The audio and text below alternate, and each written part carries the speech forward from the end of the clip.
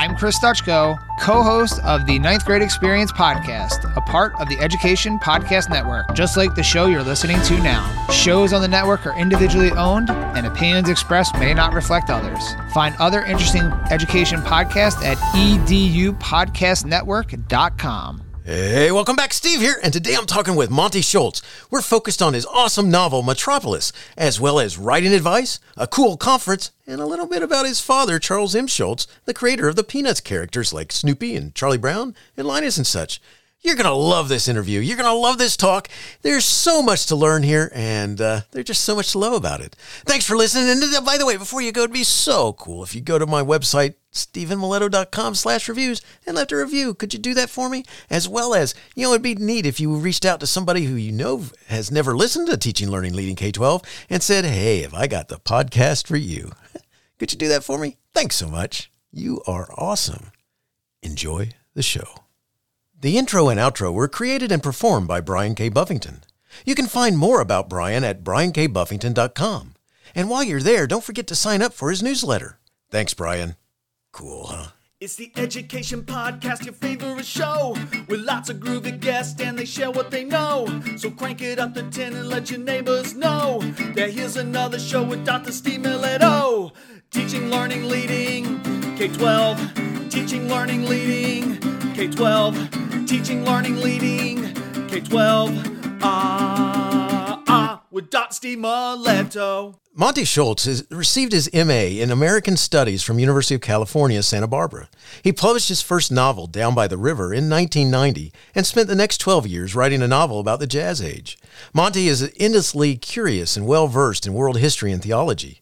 He is fascinated by the style and use of innovative language and can be caught engaging in provocative, philosophical conversations about big, far-reaching and imaginative ideas and worldly perspectives. His father is the late cartoonist Charles M. Schulz. He lives in Santa Barbara, California.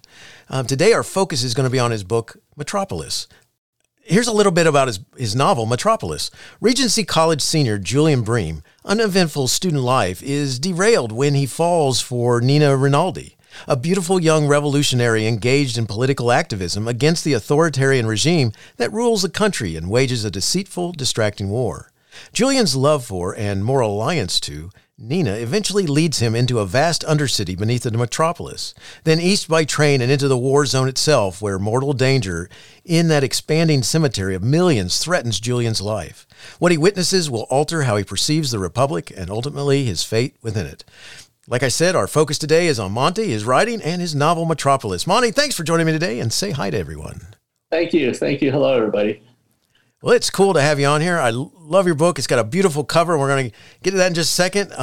But before we go there, and I've also got to point out that I can't let it slide because we have talked briefly about this, but you're Charles M. Schulz's son, and he created Peanuts. So what a neat legacy.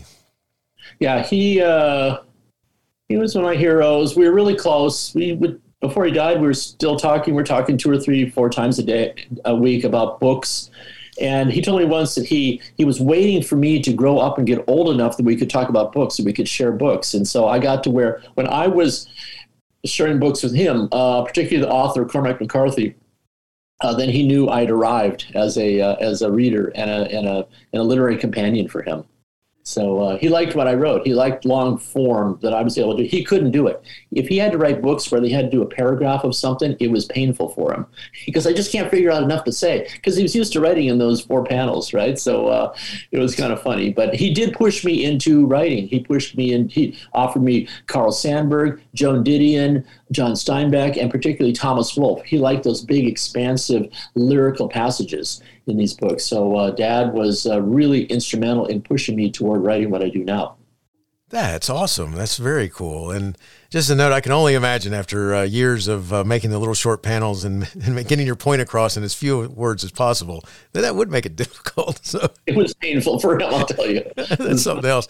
Well, I just got to say it that my house is filled with plenty of Snoopy and Peanuts and all the group and especially the collection of books I have. So it's neat to talk to you and also hear a little bit about the stuff that he talked to you about as his son. So neat stuff. Yeah.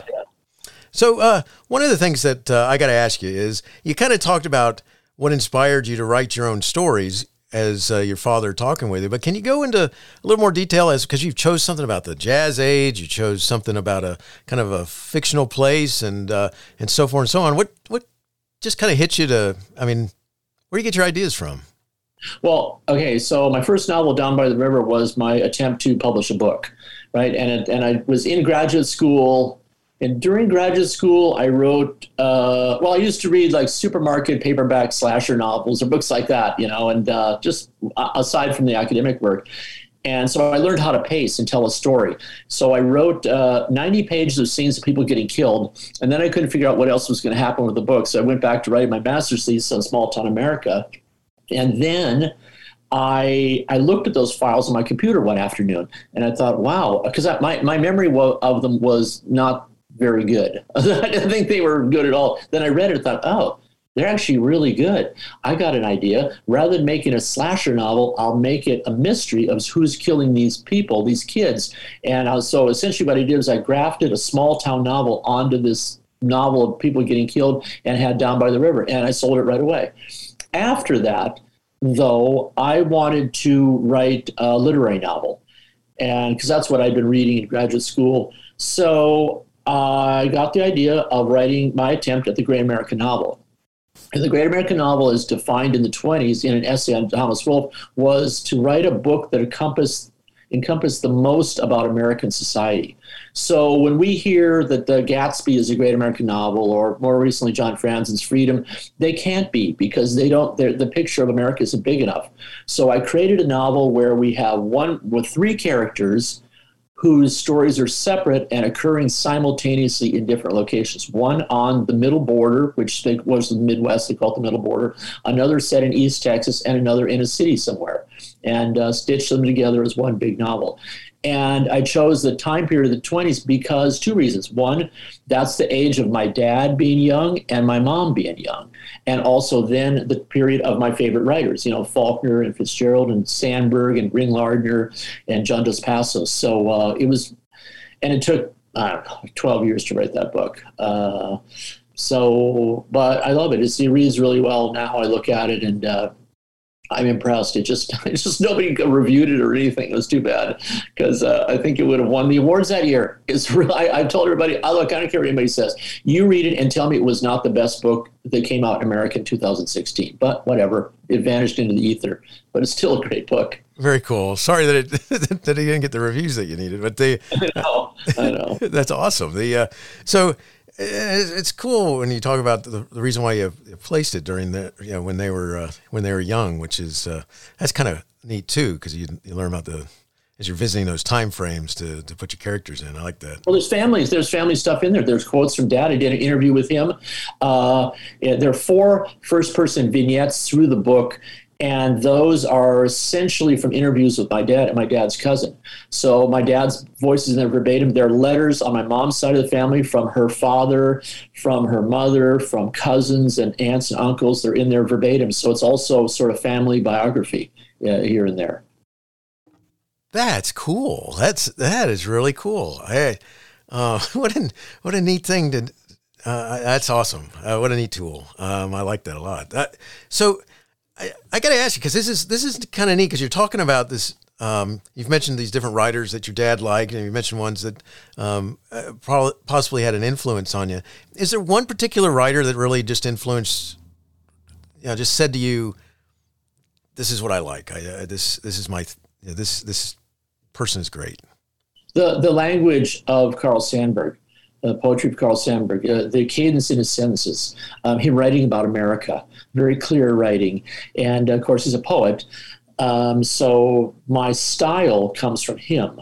And so if I were on, this whole thing, you're on a desert island, to have one book, what would it be? It would be complete poems by Carl Sandburg. Nice.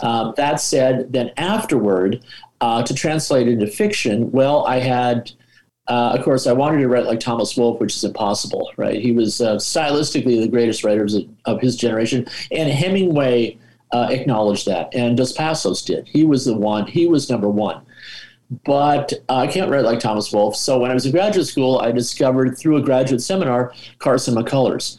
And when I read her novel, The Member of the Wedding, it was lyrical but lighter than Thomas Wolfe. And I realized that that was a good model for me, the lyrical prose of Carson McCullers. And then, of course, later I read Truman Capote, who was very similar in the same way. And I love those writers. So they were really easily the most influential on my writing stylistically. Very cool. Very cool. So one of the things I've read something that you have said before, which is best piece of advice for writers is to read and read widely. Can you talk about how this helps and what other stuff you got that goes with that? Yeah, well, if you read commercial fiction, you'll learn how to pace and tell a story. Get on with the story, get on with the story, get on with the story. So I read probably more commercial fiction than literary fiction. However, literary fiction teaches the importance of language, okay, word choices, style, poetry, and language. And then interior drama, philosophy, put philosophy in, have musings on life, what it means. You don't find that in contemporary, in popular fiction so much. Like I love Lee Child's Jack Reacher novels. I love them. I read all of them. I've read all but two. I save them now for writing on the airplane back and forth from Hawaii. And so I like his. But on the other hand, we don't really get a lot of interior philosophical musings from Jack Reacher, and we don't probably want him in that book. A writer I really admire now, because I've sort of doing both, is the late Roberto Bolaño, a Chilean writer. And so he has lyrical writing and he has things happen. To me, that's another downside of a lot of literary writers. They don't seem to be obligated to have anything happen in the book. Okay, it's just interior drama and a lot of really beautiful language, but nothing really happening. So what I try to do, particularly in Metropolis, is fuse the two, right? Philosophical musings, lyrical language, but have stuff happen all the time, which sometimes mean having people get killed. Okay, so nice. That's kind of anyway.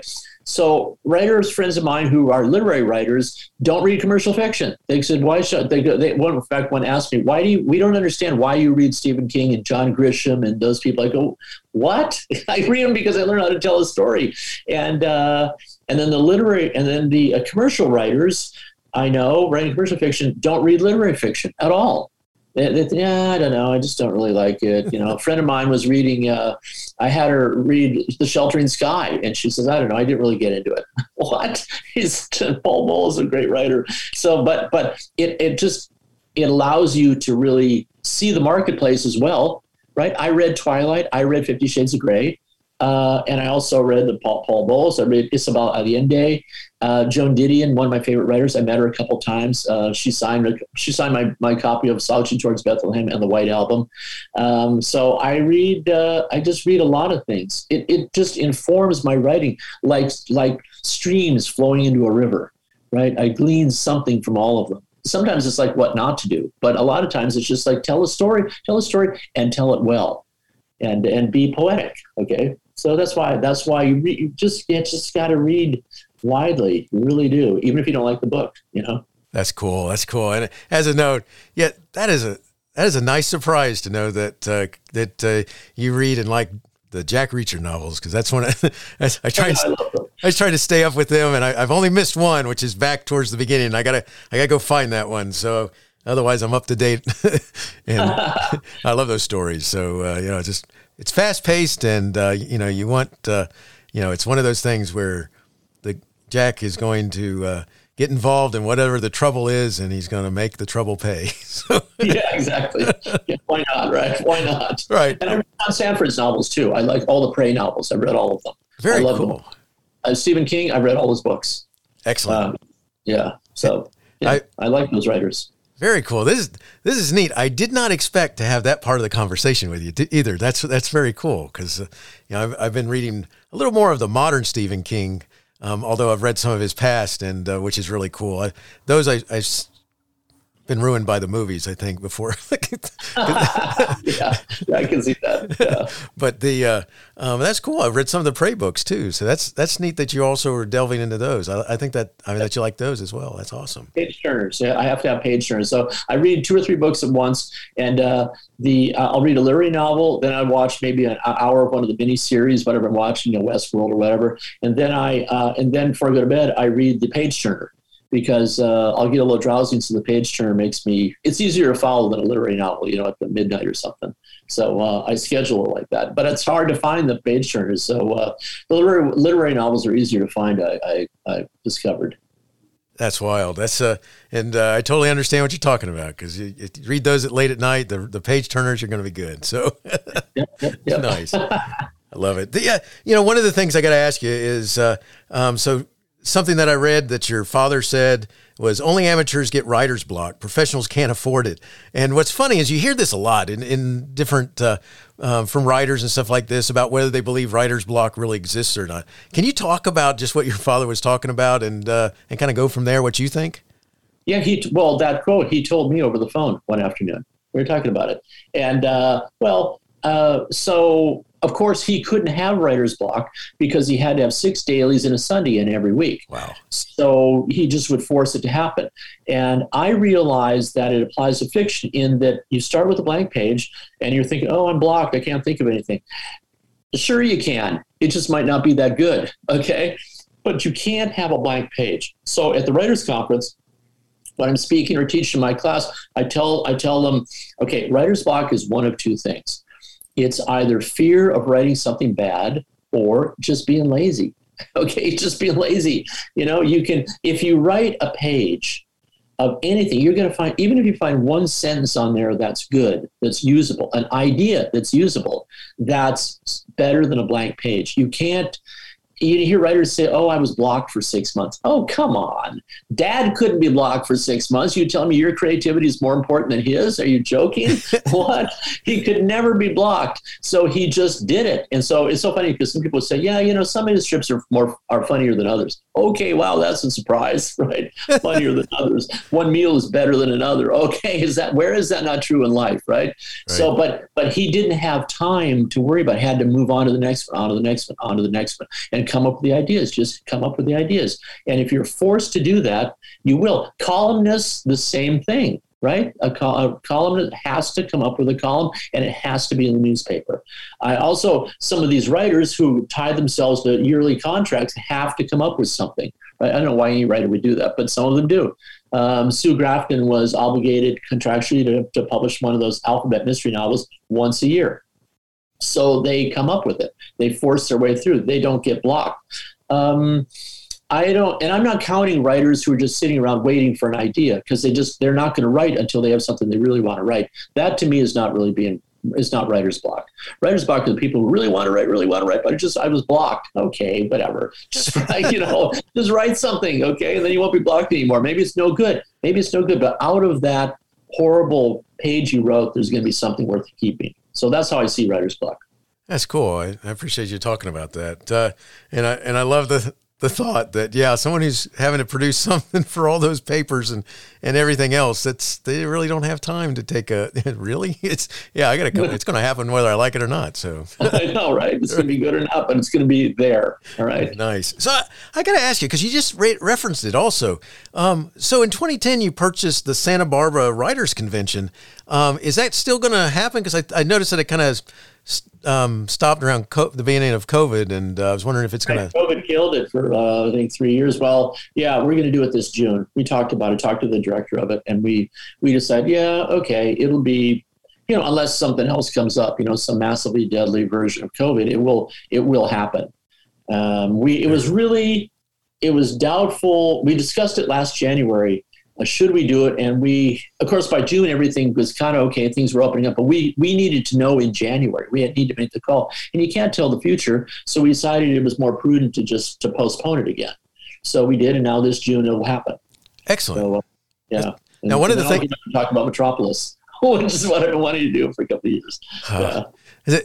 So I got to ask you this, because one of the things that's really cool, because we're going to get to Metropolis in just a second, and one of the things I got to ask you is, so it's one of the things that's really cool is you have this whole little thing about having agents there that people can pitch their stories to. Can you just talk about that for a second? Yeah. So the agents are kind of mean. That's what I've heard. So I was wondering. Dismissive, unfortunately, I have to say some of them are nice, but some of them are not. They're so pompous because they know the writers. Please take my book. Please take my book. So what people do is they book appointments with them. And it's like, we call it like speed dating. They go through the agents. They have to think like 5 minutes or 10 minutes to give their pitch, and that's it. And then the agent just goes to lunch or something. I don't know. No, they take the next person. We do that, but it's a good draw for people. And I think I believe they actually have to pay to see the agent, which seems kind of silly, but still they do. But at the conference, we also have panels where there'll be editors on the panel. And they're just kind of the agents. The person about the conference the founders of the conference are Barnaby and Mary Conrad. And Mary said one time, she was, those agents, those horrible people. She used to have a cocktail party and she never invited the agents. Those people are horrible. So I don't know. But it's a good part of the conference, and it's an important part, and it's a draw for people. So we appreciate that. That's cool. So something you said, it sounded like you teach at it. Do you teach a specific type of class or something? I teach a class on writing and voice and style. So what I do in my class is I have people read maybe 2 or 3 pages, 2 pages, something of their piece, whether it's a short story, part of a novel, or whatever. And then we talk about the voice. We talk about, is it interesting? How could you make it better? So even if I'll say to somebody, this is not working stylistically, right? I'll say, but this sentence in here is really good. This is the level you're aiming for. That is really clever. So I don't allow my students there to talk about the plot or the story or the characters. Well, this story is not, no, we're not talking about that. That's for all the other workshops. Okay, we're just talking about the voice. How does it strike you? And that's what I teach, because that's what interests me the most. And by the way, I can't hear stuff read loud. So I tell them, okay, you got to give me a copy to read along. Okay. And sometimes I'll read it. If the person starts reading and they're reading really slow, Bob went to work that day. I'm like, okay, wait, I'm going to read it. I'll read it. Okay. Cause we got to move it along here. So and I'm pretty good at cold reading. So I like the workshop, sort of. I was forced to teach it after I bought the conference. I said, do I have to do it? Yes, you have to. That's funny. Right. Don't make me. Yeah, please. Nice. That's cool. That's neat that you bought the conference and you run it and you teach at it, and it's cool that it's coming back. So excellent stuff. Well, what I also do, by the way, in my workshop is I bring in stacks of books and I read passages from them so they can see really interesting writing. Nice. So I'm reading from Dennis Johnson. I'm reading from James Gould Cousins and James Jones and or Isabel Allende or Gabriel Garcia Marquez or Cormac McCarthy. So they can see the difference. And I'm saying, so I'll tell the reader, okay, so you see this. Now, how close is what this person just read to this type of writing? Yeah, well, I don't know if they reach that level. Okay, that's what we're talking about. Okay, because your competition, I said, are not your students in the class. Your competition are these writers in these books I brought in. That's awesome. So it's something to aim for. What a great learning opportunity. So cool. So good stuff. So wish you the best with that. I gotta, let's kind of start shifting towards your novel now. I read in your bio that you've written other novels and that one took 12 years. And with Metropolis, you put it down for about 15 years. What kept you from putting it down and never picking it up again? I started it. I wrote like 50 pages in 2003, up through that scene where Julian is having dinner with his father in a cafe downtown, right? So I think it's about page 50 or something like that. And the problem with the book was twofold. One, I couldn't figure out how Julian was able to study the Greeks and the Romans in a fictional republic. I didn't get that. And then nor could I figure out the geography of the book. Where is Saint Etienne shores, and where is this war taking place, and what is this Metropolis? And so in the spring of 2019, to follow Ray Bradbury's statement, why is it? Because I say it so. Nice. They do study that Julian does study the Romans and the Greeks. And they did exist in the universe of his Republic. And then I realized that what makes sense is that the Republic is what we know as France. I had a friend who I explained the whole book to who told me it's as though history bifurcated 1,500 years ago. And we got this. So the Metropolis is what roughly what Paris is. The Holy River Livorno would be the Seine. The hinterlands, the eastern provinces would be Germany, Eastern Europe, and then going into Russia, but they're not because the world is different. The Southern Sea, you hear mentioned, is the Mediterranean. Okay, and so there's this mix of cultures, and it's just different, but it's like us, right? It's like us, but it's not us. So once I figured that out, then I'm still working on another novel in the summer 2019, but it wasn't moving along very well. And then in August, I went back to Metropolis. I looked at that scene with the father, and then I started writing forward. And I wrote the whole thing after that in 9 months by an interesting schedule where I had to write, never mind writer's block, I had to write one page every morning, at least one page every morning before I ate or drank anything. Okay. Nice. I would get so hungry. I'm near the end of the bottom of the page or halfway down, and visions of a ham sandwich are floating in my mind. It's like, you got to finish. And then later on, now I'm free the rest of the day to write whatever I want to. Again, 2 pages, 3 pages, another. One day I wrote 6 pages, but in 9 months, I only missed 3 mornings, and that's when I was out of town. So I wrote Thanksgiving morning, Christmas morning, New Year's. I got that page done. I got the whole book done. And, so I wrote part of it when I was in Hawaii, where I am right now, and then I went back to Santa Barbara and wrote the rest of it. So that was but that was the idea. It was understanding the nature of the book. It's like the muses told me, look, okay, dude, it's like France, okay? That's cool. And of course, he can study the Greeks and the Romans. And he mentions James Joyce when he's talking to Lewis right from the start, when he first meets him. And I realized, okay, yeah, in his class, I think it was called Impressionistic Literature. He had something, that quote.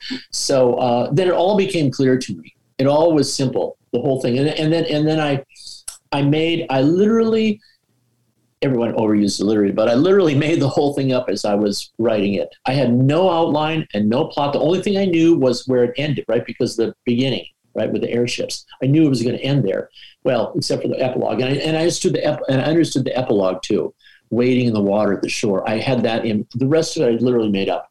I didn't know it was going to be 668 pages. I really thought it'd be about 400 pages, maybe 350, 400. It just was longer, Nice. So, yeah. That's awesome, because that's a huge thing that everybody wants to know today is whether you outline or you don't outline, and you just come right out there and say, yep, well, except for these things, no. So. I never outline. I'm too lazy. I can't believe I hear people write long biographical sketches of their characters. My first thought is, why bother? Why would you do that? I just retain everything in my head, the plot, everything in my head. And Metropolis is well, since you read it, it's really complicated plot wise. And when I looked back over the book in proofing it, and by the way, proofreading, I had to read it 4 times in 7 weeks. Okay, because I kept having extensions so I could read it again, catching more mistakes. But I looked over and I see a lot of connections that I didn't see when I wrote the book. It's kind of funny. It's weird to say, but for me, it's a better book on rereading than it was when I wrote or read it the first time. I just see a lot of things I really like it. It's clever. I read it all. I look at it all the time. Just a scene here and there, a page here and there. I think this is a really clever book. That's I really cool. like it. That's an awesome book, and that's neat to know though that in how many weeks did you read it over? In 6, 7 times? Yes, I read at one point. I read it in. Okay, so what happened was we had a due date. And so I read the thing, and then my book designer Justin at Fantagraphics told me, well, it looks like you have it'll be. I said, how much time? He goes, well, a week or 10 days. I go, so I can read it again. He goes, what? Yeah, I can read it again. I guess you can. So I read it in 6 days. Nice. And then I said, so when do we have to give it? And he goes, well, we still have another maybe few days. How many days? He goes, well, it could be another week. So I read it again, and I read it again one time. So in those 4 times, 3 times I read it in 6 days, and 1 time I read it in 5 days. Wow. And then to show what proofreading is like, I got the book. And you see, it's beautiful. I opened it up, and in 5 minutes, I found a mistake. No. So I got to sell enough copies to get a second printing because I have a few mistakes to fix. They're not really. One was a typo, but the others are like things I should have done. Gotcha. Because I was going to say nothing stood out to me, so I can tell you that I'm not looking for mistakes either. But at the same time, I didn't randomly find something. So thank you. So that's cool. So. Good stuff. I gotta tell you this because one of the things that strikes you right off the bat is that the cover's beautiful. Can you talk about that cover for just a minute? Sure. The painting is by Angela Lizon from she lives in Bristol in the UK. And Laura Hannafin, who designs book covers for big publishers, was a friend of mine in Santa Barbara. So my friend hooked me up with Laura, and we talked about a cover. I showed her examples of things I thought might be good. And so she collected a whole bunch of our artwork possibilities. And one of the possibilities was this cover that Angela had. And I remember liking it, but I don't remember it specifically. And then Laura was talking about, how about this, how about that? And she says, how about that one with the flowers on the vase? I go, oh yeah. Yeah, I think I kind of like that. And then I looked on my computer and there's a little icon of the picture of it. So I clicked it up and go, okay, no, that's really cool. Yeah, all right. And she was, I think we should do that one. So we did. We chose that. And the size of the book, by the way, is because we wanted to use the whole painting. So it's a little wider than a book would ordinarily be, but I really like it. I think it's stunning. And everybody who saw the cover, every single person, first word was, wow. So I think it's unusual. And with those two figures fighting at the bottom and the other one, so I figure that's the war. And then the third figure of the club are the people from the Undercity. Right. So metaphorically, it works well. And the cover with the flowers and everything, it seems like the riches of the overflowing of the metropolis in that republic. That's so cool. That's so cool. The painter. I'm really pleased with that. I feel very grateful. See why it's beautiful. And just as a note, I thought it was wider, but I just thought I was imagining things. So that's even funnier to know. I asked my book designer, why is that? He goes, well, because we had to use the whole painting. And the back art, by the way, is from Joe Studzinski, and it's from a computer game, I think called The Order. Sony was gracious enough to let us use the rights to it. And I wanted that too. It's really different, but I think it works. And then the art that's on the case book, right beneath the cover, is also, those are pictures that we found of an Undercity. Nice. So I just like the whole thing. I mean, Fantagraphics publishing of it is really fantastic. Oh, it's a beautiful book. So I'm pleased.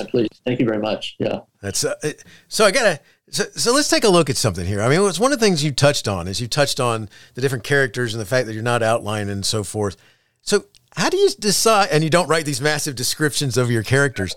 So how do you decide, you have Julia and these different characters, Julian and these different characters. Did you just decide that this is how they're going to be, their attitudes or their focus literally as you're going along, or did you have kind of a picture in your mind about at least the main ones? Well, okay. This is a reality. I don't remember. I came up obviously with Julian and Freddie and Warren Rattlefinger and Evelyn in 2003 or 2002, whenever it was. And I don't remember how I made them up, but reading the book, I realized that, I wanted Julian to be a college student from that period. So the period would correspond to us, the turn of the last century or the teens, roughly in there. And incidentally, a lot of the quotes in the book, they have these little aphoristic expressions, and nearly all of them come from Blue and Gold 98, the Cal Berkeley yearbook. Okay. Oh, excellent. Big, expansive. So I get the language of how they talk. So yeah, they're just, Julian is a college student and he's not brilliant, but he's thoughtful and introspective. And he has a very strong ethical and moral center. Freddie is very clever and is an alcoholic, barely hanging on, but he's brilliant.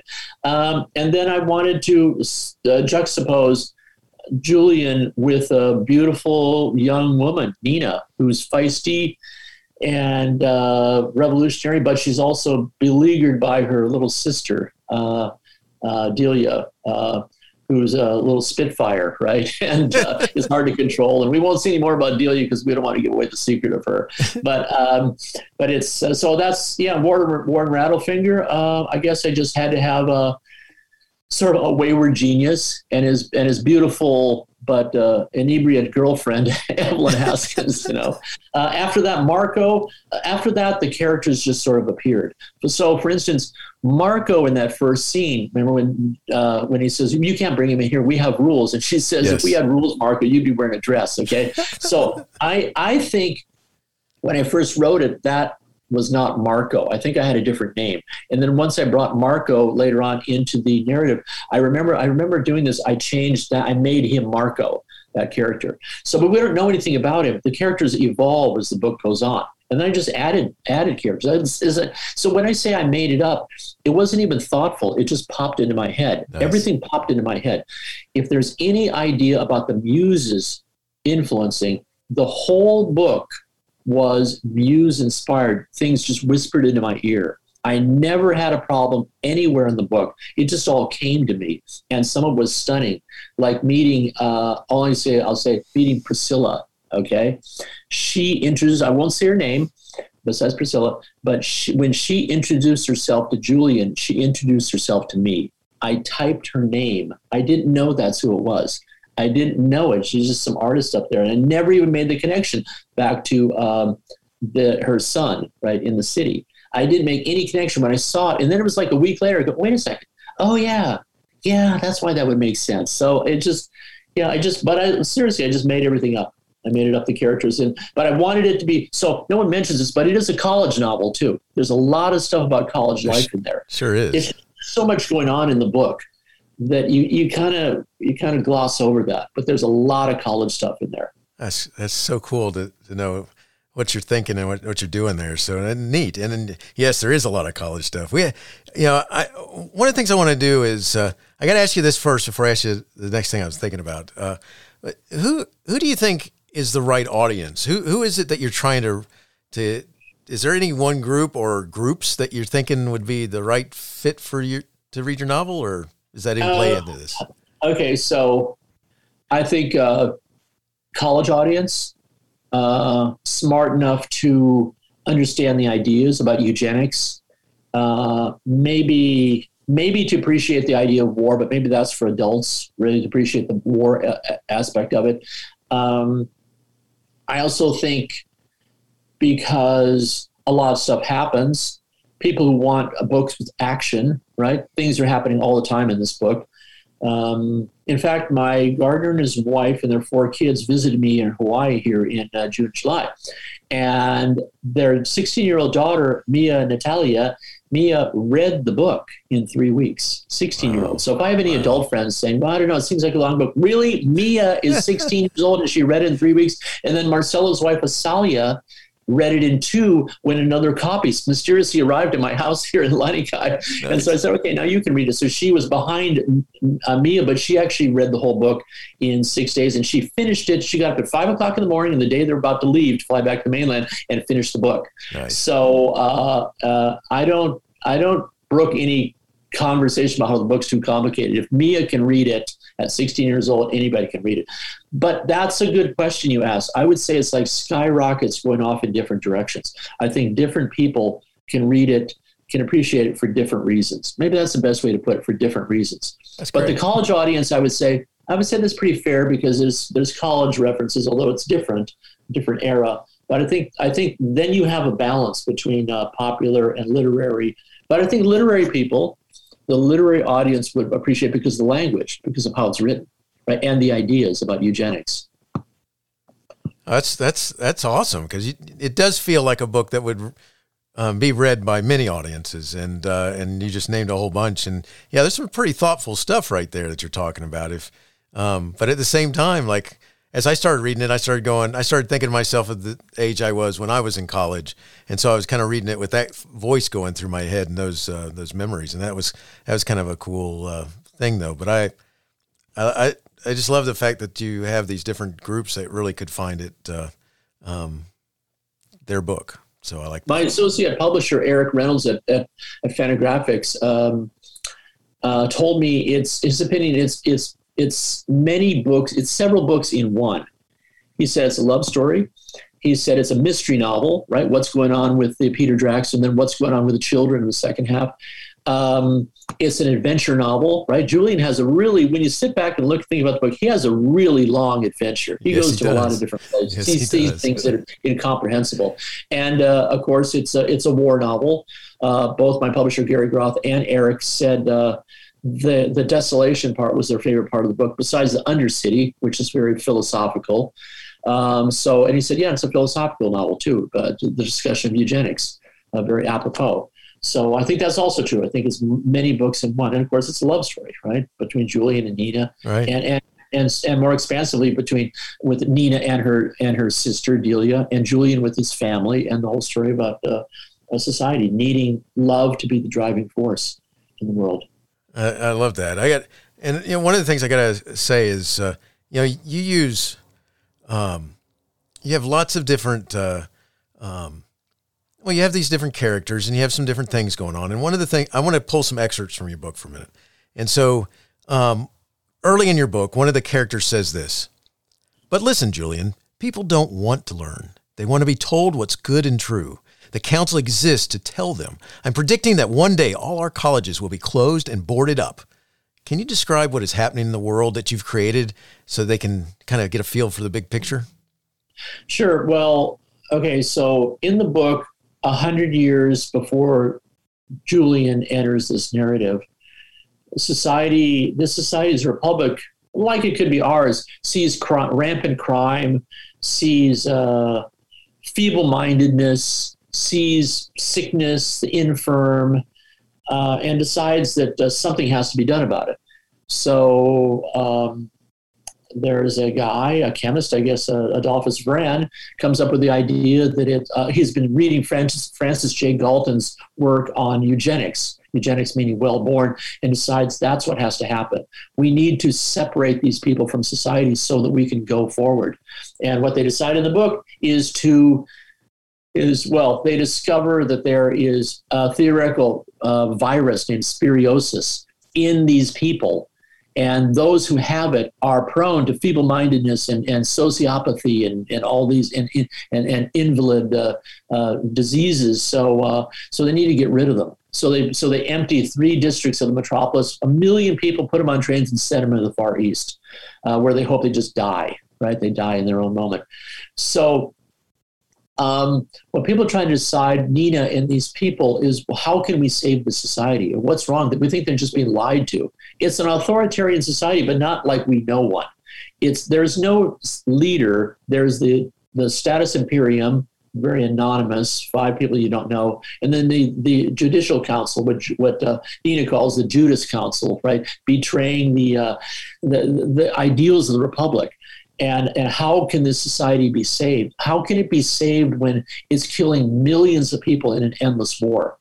Another way to think about this book, by the way, is if Julian Bream were a college senior at Heidelberg University in 1943, right? So his nation is completely beset by the Nazis, and they're fighting a horrific war in the Soviet Union, which killed, as I think most people don't know, it killed 25 million Soviets. 25 million died.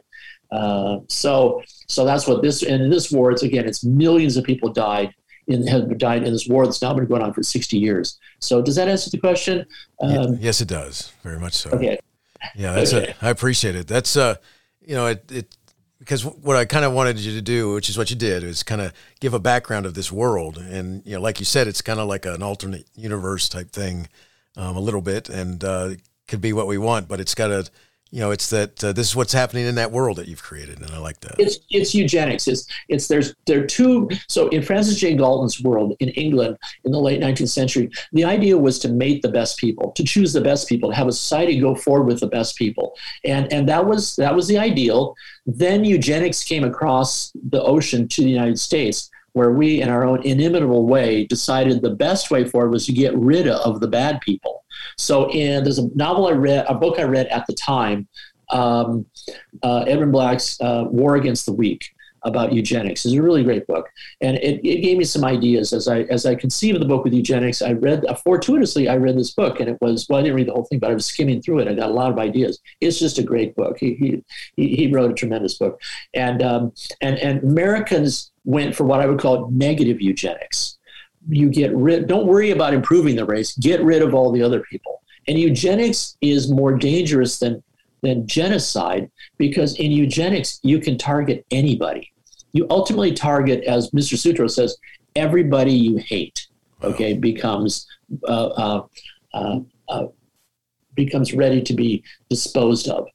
Okay, so that's sort of the idea. And of course, eugenics reached its nadir at Auschwitz, and that sort of ended it because they could see what can happen. And actually, in Britain at the time of Francis J. Galton's discovery of eugenics, or his idea about it, they did talk about lethal chambers. So that's why I use the term lethal chamber in the book. They did talk about it, and they talked about having vast colonies, the unfit and the unwell. Get rid of them.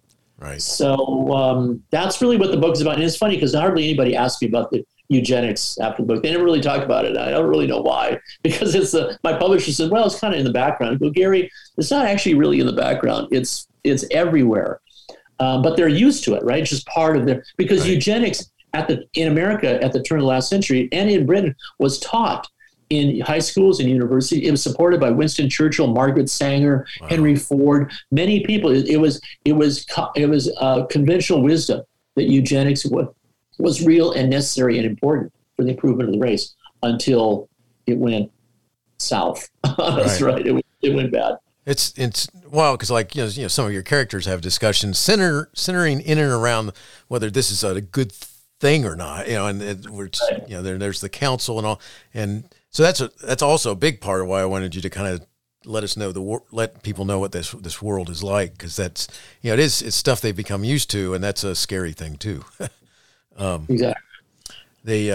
So one of the things you use dialogue to help paint pictures, and here's an example.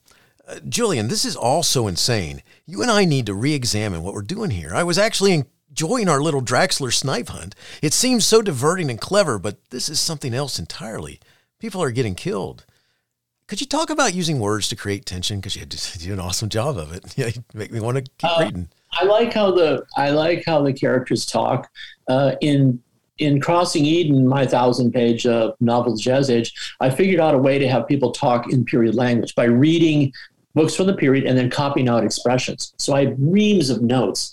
It's the only book you can read that's not from that era that uses period language. You won't read any other historical novel that does. Well, maybe Andersonville by McKinley Cantor. He does it. It's really amazing. So they just speak in kind of a different way, right? They use expressions that I think it creates the period, and it's just kind of clever, I think. It just kind of makes it move along. And the dialogue then isn't boring. It will feel new, fresh, and sort of interesting. It's kind of slangy now and then. It's wisecracks now and then. It's just, what it is? It's substituting a normal word for something else. Like, you'll never hear me say it was nondescript. Okay, that's a really bad thing. People do it all the time. Or he ate dinner and washed it down with, no, don't say that. Or he patted across the room. No. I try to think, because I read the literary writers, I try to think of different ways to say things, right? Make it interesting. I think Jack McManus says near the end of the book something like, there are too many pegs in this board, to figure everything out. That's an unusual expression. I made it up, but because I became very fluent in how the people were talking. Gotcha. But you wouldn't. We might say, there are too many details here. There are too many elements. But you wouldn't say there are too many pegs in this board. But that's just the way. So it gives you a feeling that the people are individual and they're not. It's not our world.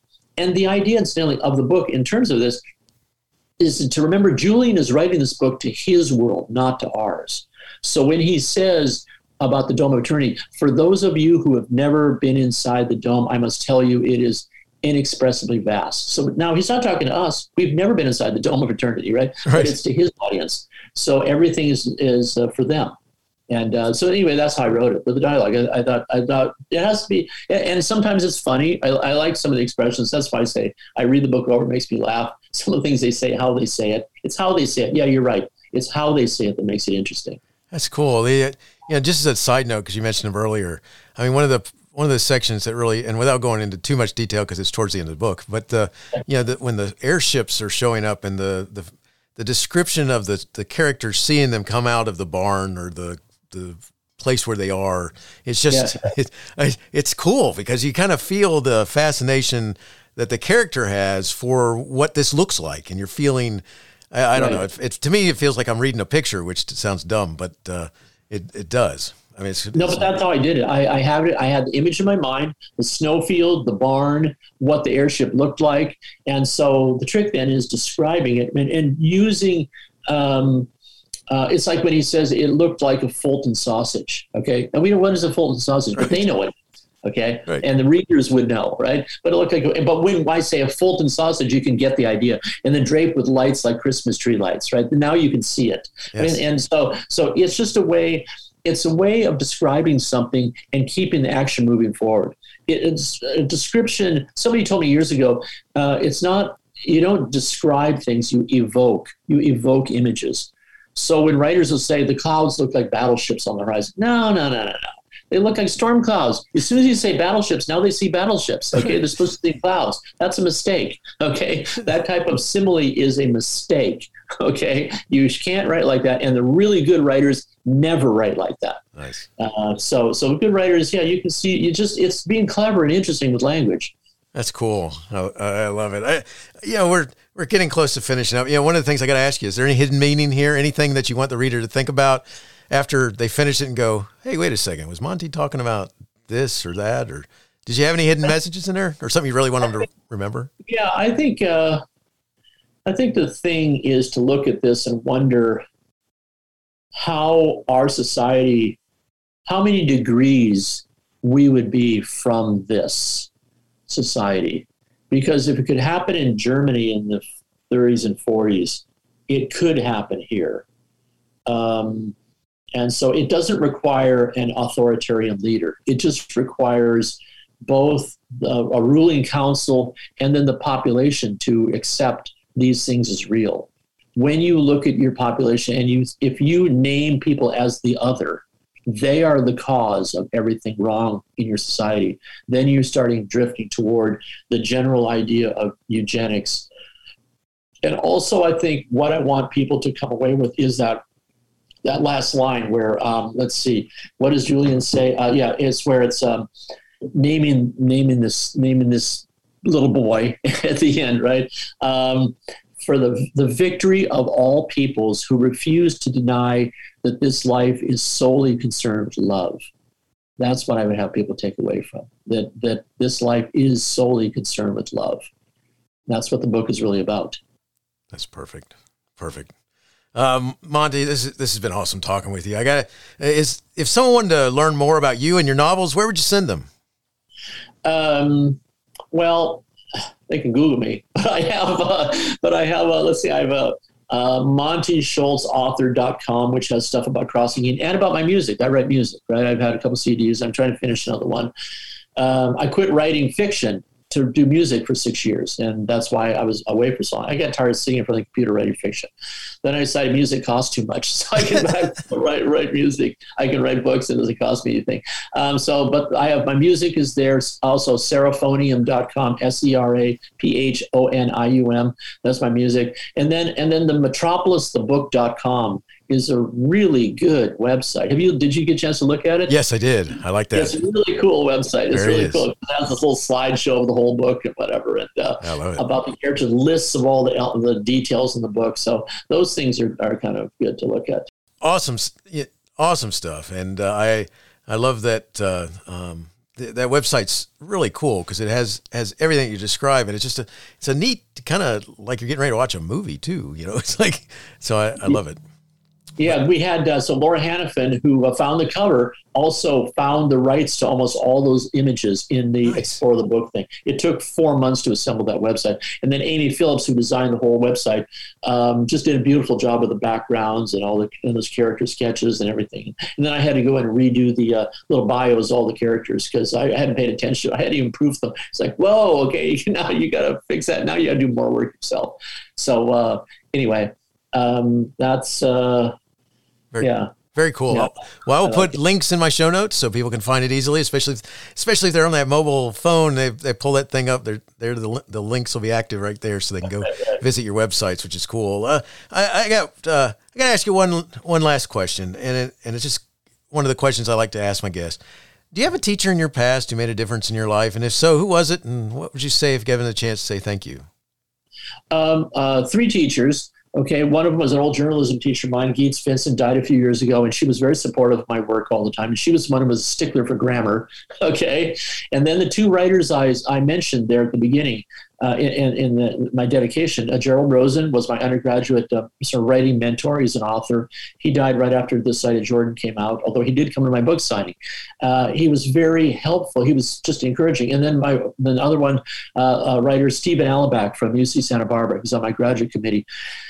He was a writer, a short story writer. We wrote completely differently, but his word for me was like, given what you're trying to write, not what I would write, given what you're trying to write, this is how well you did it. So he was extremely supportive of me for all those years. And I'm eternally grateful. And I haven't talked to him in maybe 3 or 4 years, but I'm going to try to give him a copy of Metropolis.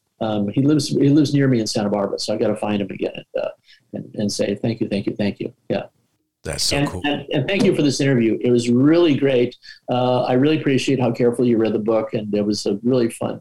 Thanks. Really fun appreciate it. This has been awesome, and I wish you well on this, Monte. I mean, I can't thank you enough for talking with me, and what a cool story. And it's neat to know all that stuff behind it, especially how you're writing it and how you put it down and then came back and finished it, because I can't thank you enough for talking with me and sharing with us Metropolis. It's an awesome story, and they're going to have links to where they can find it and all that good stuff, and they need to go find it now. So good things. Thank you very much. Mahalo nui loa.